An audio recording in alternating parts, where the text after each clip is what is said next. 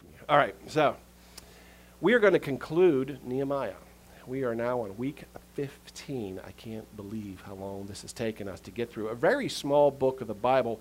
And so I, kind of coming to the end of it here, I'm thinking, what was the purpose of this? Because this whole thing is about building a wall. And we talked, we spent quite a long time, 10 weeks, on talking about the gates. The gates, each one symbolic of the Christian life, symbolic of the church life as well. And we talked about that.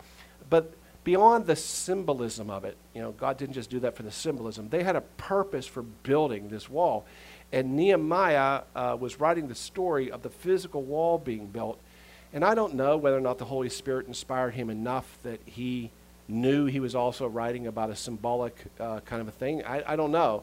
But he certainly was telling the story of what it took to rebuild the wall around Jerusalem. Why? And if we look at the very beginning of Nehemiah, we see three kind of categories. He gives a bunch of little reasons as he's talking to people, but we see three categories of it. First of all is to redeem, and that's to bring the people back to God, basically. He wants to bring them back. And also to remove reproach. He talks about that a lot. That's shame. Reproach is shame. So you're ashamed, we're going to remove that. Redeem is actually to bring back an identity. They lost their identity. They had been conquered and taken off to Persia. A lot of them, they'd come back to Jerusalem, some of them, but they had no identity because they had no place to gather. And the last thing is to bring peace or safety. Because there were no walls around the city wasn't even really there. I think you need to understand what it was like in those days to have a city with no wall. Every nomad tribe coming through that had swords, you're kind of at the mercy of. And that actually happened to them. They tried to rebuild the walls, and the neighboring places would rise up and conquer them and steal everything. And so this was a problem that they had. And almost like picture, you invite someone to your house. Hey, I just got a new house. Come visit me. And you go over, they come over, and there's no walls in your house. Picture that. And they're kind of, what's this? And, what's this paint on the ground? Well, that's my living room. Here, this is kind of where I am. And how far does your house extend? Kind of over that way, somewhat. There's no walls. There's no, and of course the wind blows and it gets cold, and it's a little bit cold here. Well, you can hide in that hole there and you'll be fine. It's like, it's not really a house. And if you had a house like that, you'd kind of be ashamed to have guests come over. And that's what Nehemiah was talking about. Our city is a reproach. It's shameful for us. And so we had to go back and do this. And his heart was broken over this. I mean, if you remember in the first book of Nehemiah, his heart, he just starts crying and weeping about realizing how bad it is for the Jews who return to Jerusalem and they have nothing there. And so finally, after all these weeks we've spent with Nehemiah, we finally get to the conclusion of Nehemiah. And I'm thinking, okay, this ought to be good, right? Because we've spent a lot of time on this. We need a nice big conclusion. And I'm like praying about it, and I don't really seem to find it. And I'm like, God, I don't know what I'm going to do. I need a conclusion for the series, and I don't really have it. And I was like looking online for different things, and this idea came up. This mat that you would put on the floor and would have different conclusions written on it that you could jump to. That is the worst idea I've ever heard in my life, Tom. Yes, it's horrible, this idea. Yeah, so you could jump to conclusions. We could do that. But instead, I'm going to let Nehemiah conclude it for us, because I think he actually does a good job with it. But if you aren't reading carefully, I think you'll miss the conclusion here. So I'm going to do something I hardly ever do. I usually, as you know, kind of read a scripture and kibitz on it a little bit. That's Yiddish for those of you who don't speak Jewish. But I kind of talk about it as we go. This time I'm just going to read it as Nehemiah wrote it and then break it down afterwards. So here's the very end of Nehemiah, and here's how he describes it. He said, all the people gathered around as one man in the square, which was in front of the water gate, and asked Ezra the scribe to bring the book of the law of Moses, which the Lord had given to Israel. Now, just real quick, there's another book of the Bible, which we're not going into yet, called Ezra, where he writes his version of this. He actually came to restore the temple, not the wall. So Ezra and Nehemiah worked together. Ezra was a priest. And so they have Ezra come, and Ezra the priest brought the law before the assembly of men, women, and all who could listen with understanding. And remember, the law is what they call the books that Moses wrote, especially the first 5 books of the Bible, the Pentateuch. And on the first day of the 7th month, he read from it before the square, which was in front of the water gate.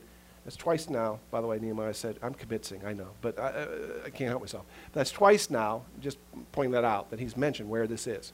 From early morning until midday, in the presence of men and women, those who could understand, and all the people were attentive to the book of the law.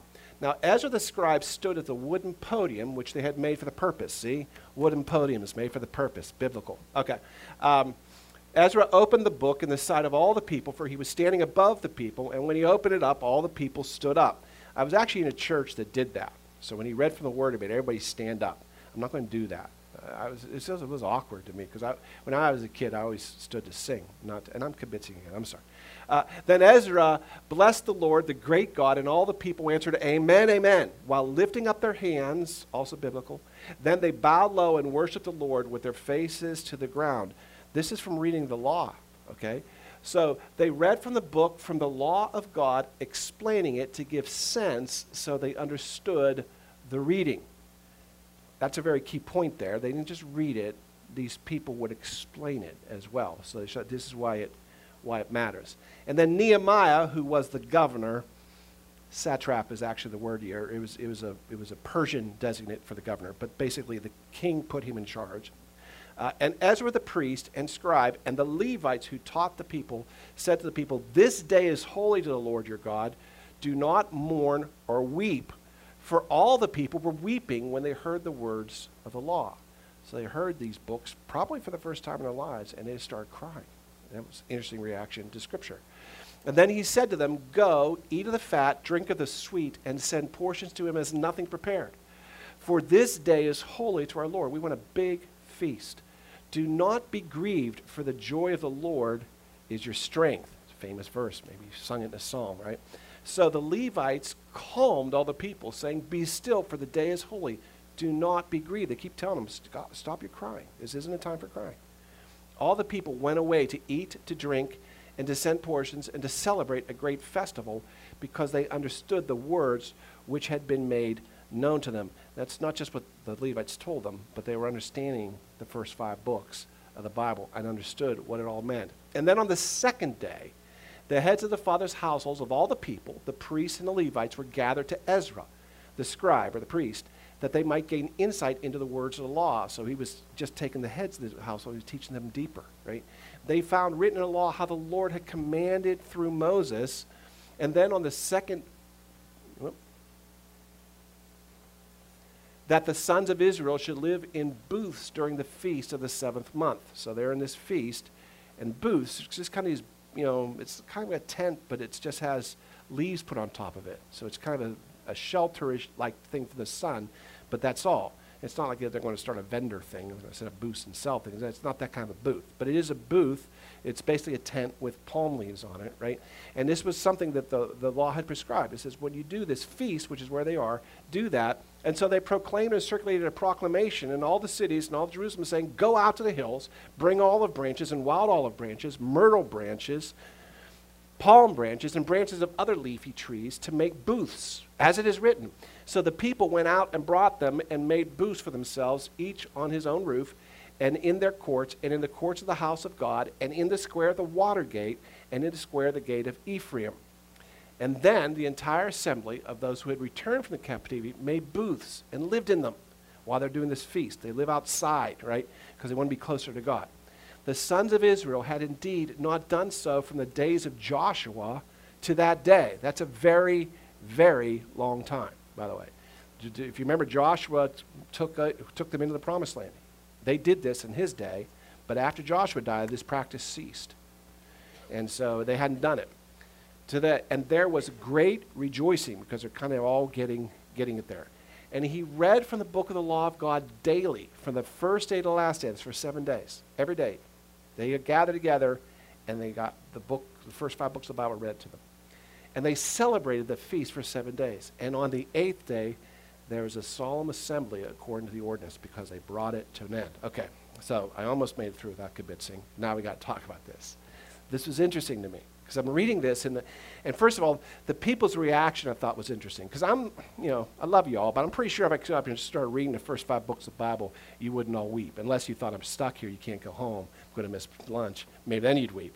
But that's not why they're weeping. They're weeping because they've never seen this before, and they did not know. They were a generation who had lived and been born in captivity.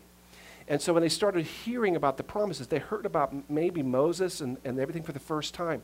And they heard about all the promises made. And they understood for the first time, we're in captivity, not because God failed us, but because we failed God. And they understood that God tried very, very hard to keep all this from happening. And they brought it on themselves. But he always had a plan to bring them back. And he's brought them back. And he says, if you will make me your God, you'll be my people again. And that's actually the promise that Nehemiah claims at the very beginning of the book. I'm going to claim this promise before you, Lord. You said if we will make you our God again, you will bring us back and you'll gather the people. And he claimed that promise, and now it's come true.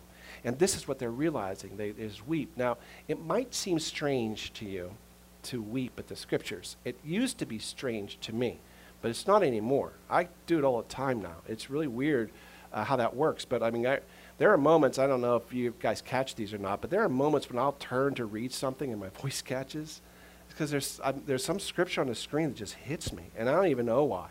It's not like I don't know it's coming. I make these slides. So, I know it's there. I've read it before, but sometimes I just go look at it, and the Word of God just like touches you somehow, and it really can make you cry. And it's an interesting reaction. But here's the other thing. I started kind of get a sense, I think, of the conclusion of all this. And I have it in mind, and I'm reading through this, but doggone it, Nehemiah says like 3 or 4 times they gathered at the water gate. And I'm like, that's the wrong gate. That can't be right, And I'm praying about that. I said, God, I just don't think that I got this right. I must be off. Because I'm thinking that this whole thing is really about your word. This whole thing is really about the word of the Lord. This whole book of Nehemiah is really about that. But it can't be right because they're at the water gate, and they should be at the old gate. Because if you guys remember, those of you who are here, when we did our journey through the gates of Nehemiah, the old gate, which would be the 3rd gate we ran into, the old gate was the book of the law, the gate of the law. That's where the people came to have law administered. And that's where I would think that if I'm going to read the law to the people, I'd go and do it. I would go to the old gate and read it there. It makes more sense. What was the water gate? I'm not going to ask you all. I know we've all slept since then. Let me remind you. The water gate was the gate that we come to when we're ready to immerse ourselves in Jesus. Right? It'd be symbolic of baptism, immersion in baptism. But there's more than that. Jesus talks about himself being the living water. And so, although we hear the shepherds call it the sheep gate, and we have this journey with them through the other gates, it isn't until we get to the water gate, which you may remember comes after the wilderness, we get to the water gate and we immerse ourselves in Jesus, that he actually brings us into the close communion with Heavenly Father. The next gate will be the fountain gate where we get the Holy Spirit. So the water gate is Jesus, right? And so I was praying about it. I said, God, I must be wrong because this should have been at the old gate. I just feel like God said, why? I said, because the old gate's where the law comes. He says, yes. And the law has 2 purposes. If you remember when we went to there, the 2 purposes of the law is, first of all, to show you that you have fallen short of the glory of God. For all have sinned and fallen short of the glory of God. That's the purpose of the law. It's also to protect us from making future mistakes. But the law condemns us because the law shows us our imperfections. He says, that's not what I want to do with the people here. I bring them to Jesus' gate. And then he took me to this verse. And you know this verse. This starts off every Christmas just about, right? And this is going to be 3 verses in John, right? John 1. In the beginning was the Word, and the Word was with God, and the Word was God. You know that, right? In him was life, and the life was a light for men. And the Word became flesh and dwelt among us. Who's the Word? Jesus, right? Jesus is the Word. And we beheld his glory, and the glory as the only begotten Father, full of grace and truth. And then jumping down, later on, John 3:17, Jesus says this, God did not send his word into the world to condemn the world, but that the world through him might be saved. And so that's why they came to the water gate, because the purpose of the law here wasn't to condemn them, it was to save them. As he's exactly where he is supposed to be. So the other thing that was interesting to me is the people didn't go home. I mean, they didn't tell the people to stay. The people wouldn't leave. And that's a very interesting thing to me as well, because I sat on that one for a little while. So that's an interesting reaction. They read the law to them, and it was there to bring them to him, right? It was not to condemn him, but to save them. And they just like, I don't want to leave here. I just don't want to leave. And I thought, that's weird. And then it occurred to me, we experienced that on a much smaller level the day we opened Spirit Chapel. And I'm just curious, other than my family, who was here the very first day Spirit Chapel opened? Yeah, okay, so I can tell you anything I want, no one will know. So I can make all this up.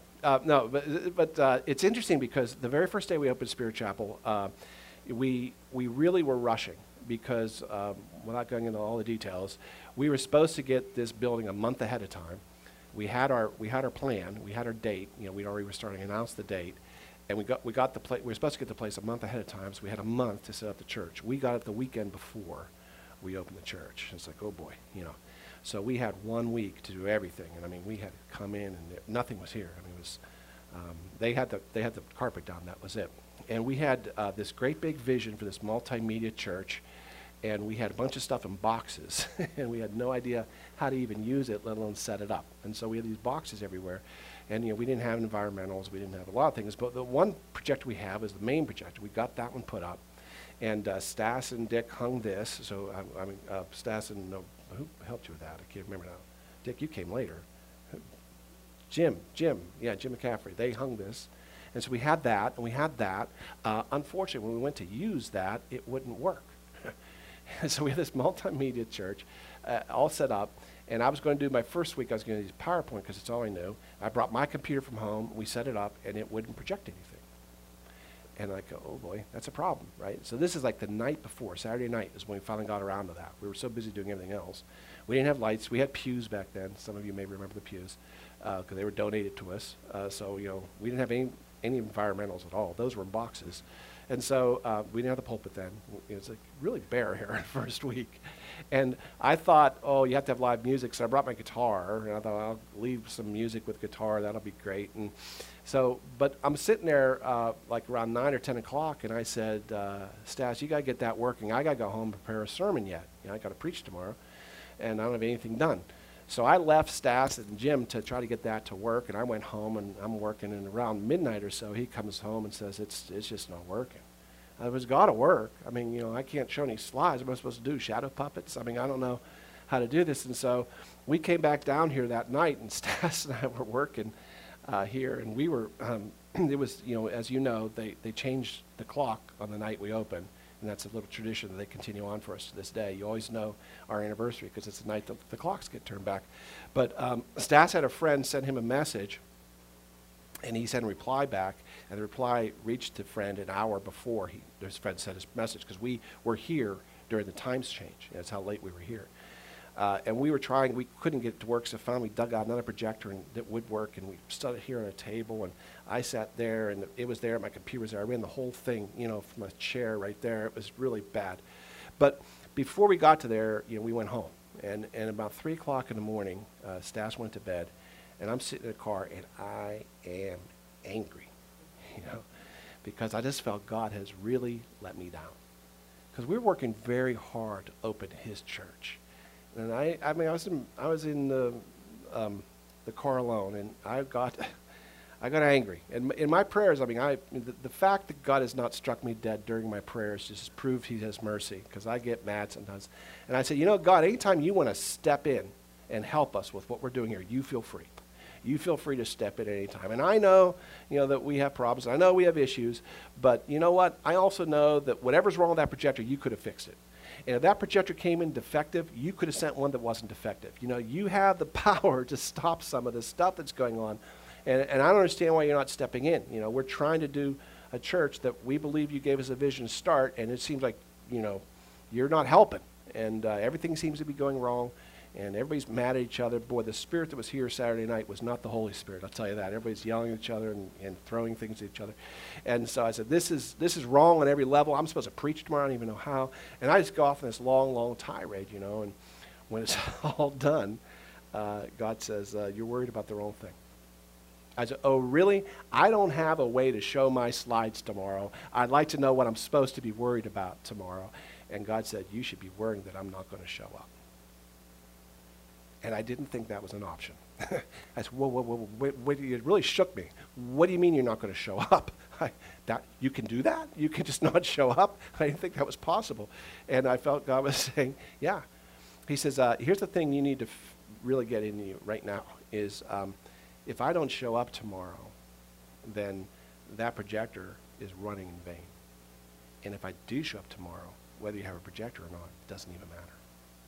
You're worried about all the wrong things. And you have been all week long. And we didn't pray over the plate. We didn't, all this stuff we should have been doing. We hadn't done any of it because we're so busy trying to get prepared with what we had. And I really felt very convicted. And I said, what do I need to do? Because I have to have you there tomorrow. I mean, you've got to show up. I'm exhausted. You've got to be there. And he said, you need to repent. And so I started repenting to him. He says, not to me. You need to repent to everybody you were driving too hard this week to get stuff done.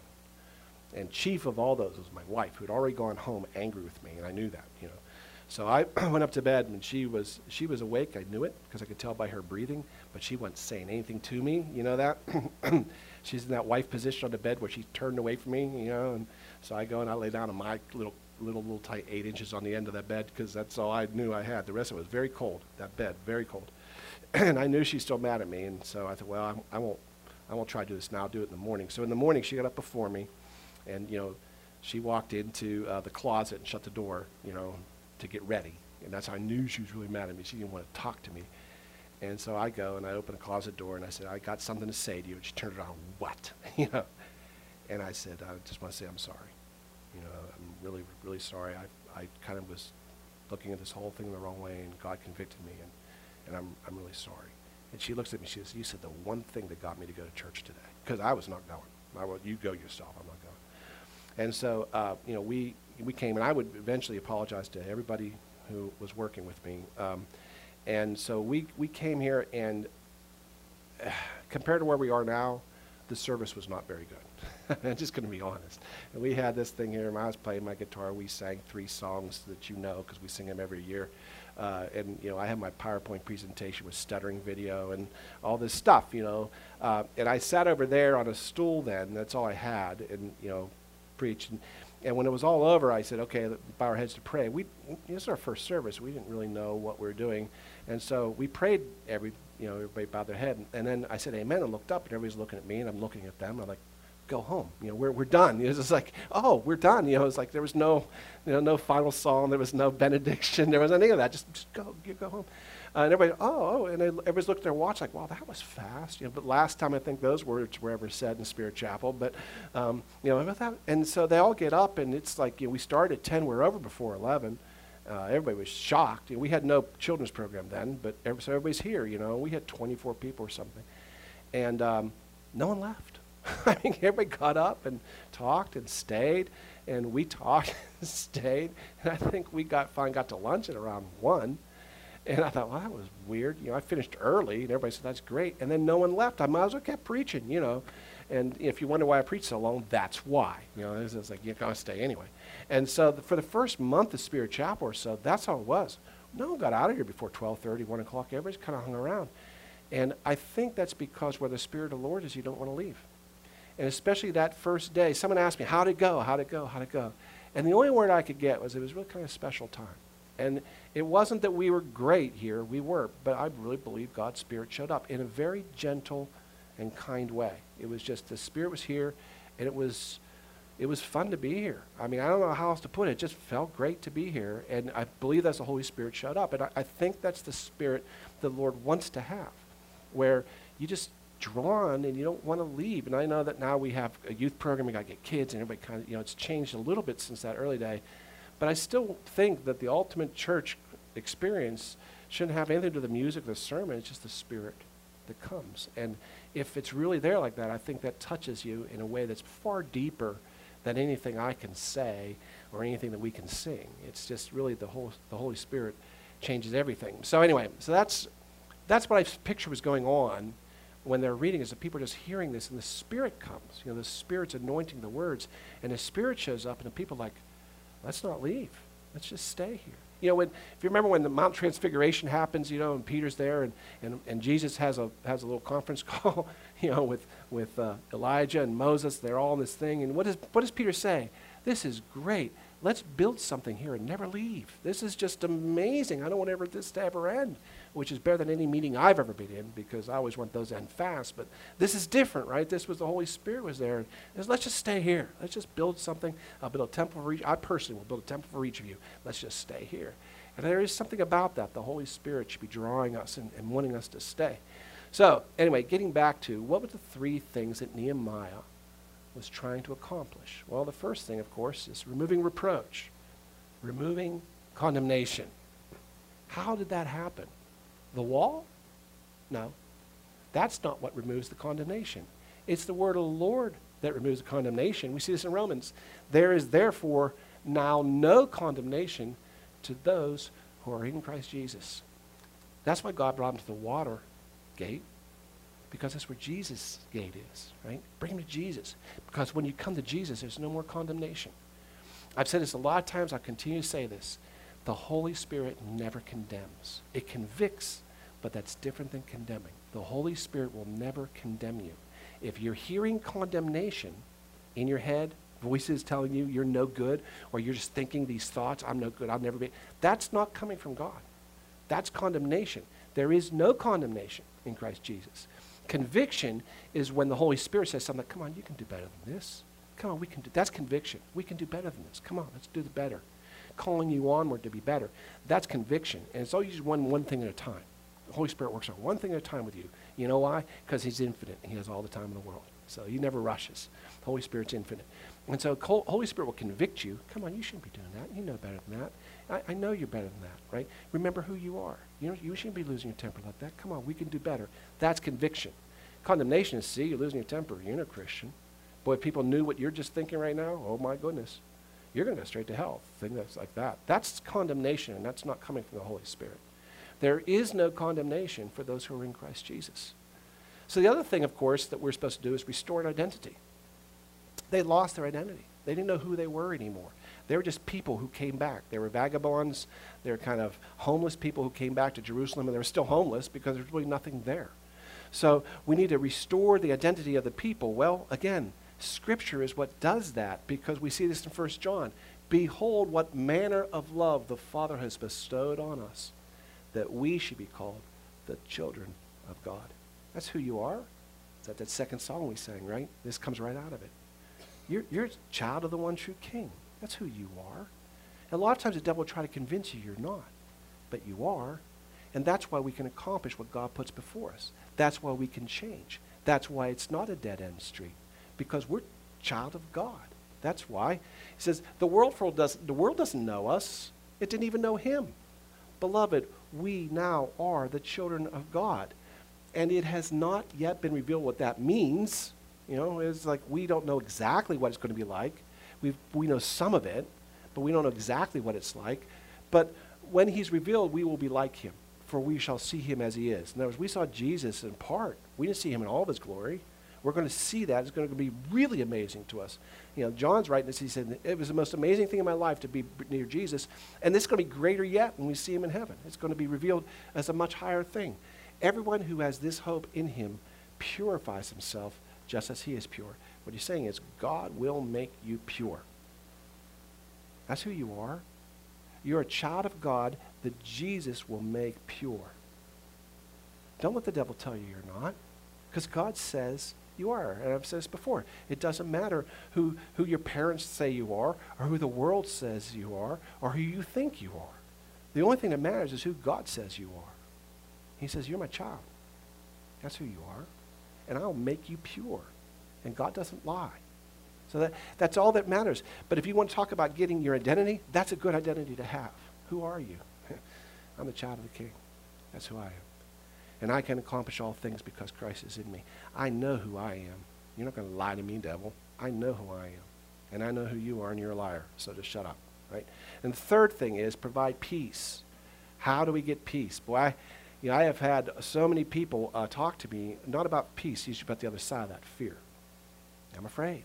This is fearful times we live in, isn't it? I mean, I can't remember the country so divided as it is right now. People are just angry at each other. You know, television shows where people just yell at each other. It's just amazing to me. It's fearful times, and it's like, how do you get peace in the midst of all of that? You know, how do you get that? Well, the answer is you come back to the Bible.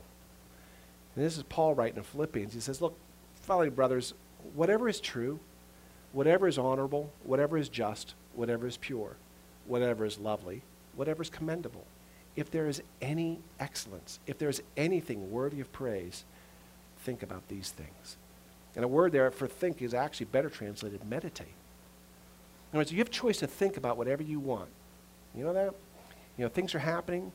You have a choice. He says, here's where your meditation should be. Hey, thoughts hit. You know, we all have them, you know. I'm standing in line at Walmart. Clearly says 12 items or less. That person's got 43 because I counted them in the time it took them to ring them up, right? I could sit there and dwell on that. Not that I would, but I could, you know.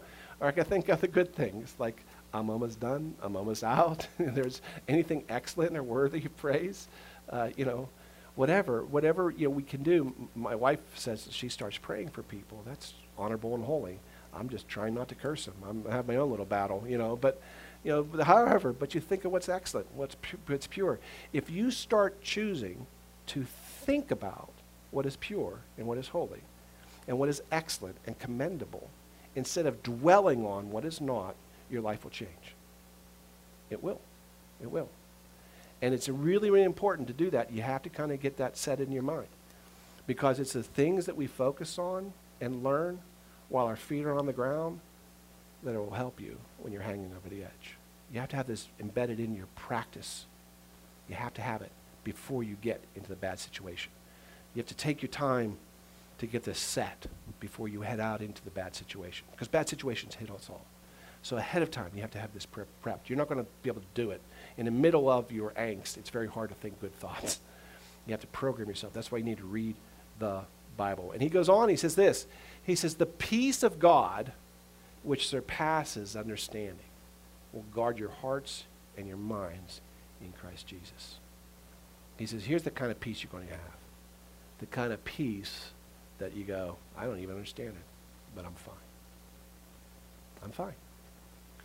Sam Shoemaker, guy, actual Lutheran priest who did a lot of work with Alcoholics Anonymous, lived in McKeesport. People would ask him how he was. And he would say, you know what? I'm okay where it counts. You know, just focus on what matters, right? If you have that, you have a peace that passes understanding. Where you're looking at the insanity around you and thinking, I should be upset right now, but I'm not. I can't even understand it. That's the peace that passes understanding. That's the word. Every one of those things, removing condemnation, restoring identity, and bringing you peace, it's all about the word of the Lord. Which is why he brought them here. He brought them to a place where God's people can gather for what? To hear his word. That was it. This whole thing was to build walls around a spot where they could come and listen to God's word. Some of them for the first time in their lives have never heard it before. And it changed them, right? It made them weep. It made them laugh. It was just like, it changed them. All of a sudden, their life was different. Now, their house is the same house they left when they came into the square. It may have had, broken shutters. It may have had problems, because this is all reclamation projects, right? They found homes to recover and stuff. And boy, it doesn't look so good. Okay, same house. They leave that house. They hear God's word. And they go back and everything's fine. Why? Because of God's word. This was always about creating a place where people could gather and hearing God's word. That's the whole book of Nehemiah is about. Because when you hear God's word truly openly and hear it, it changes you. That's when you know your identity. And that's when you find peace. And that's actually what we've been talking about for 15 months now. I want to point this out. We have been talking about Nehemiah for longer than it took them to build the darn wall. They built it in 52 days. We've been talking about it for longer, right? Because it just takes that long to explain everything going on. But at the end of the day, the only thing that matters is they had a place that they could gather and hear God's word, and it changed their lives. It brought them peace. It gave them identity. and remove the shame. And that's exactly what God wants from us. Would you all please pray with me?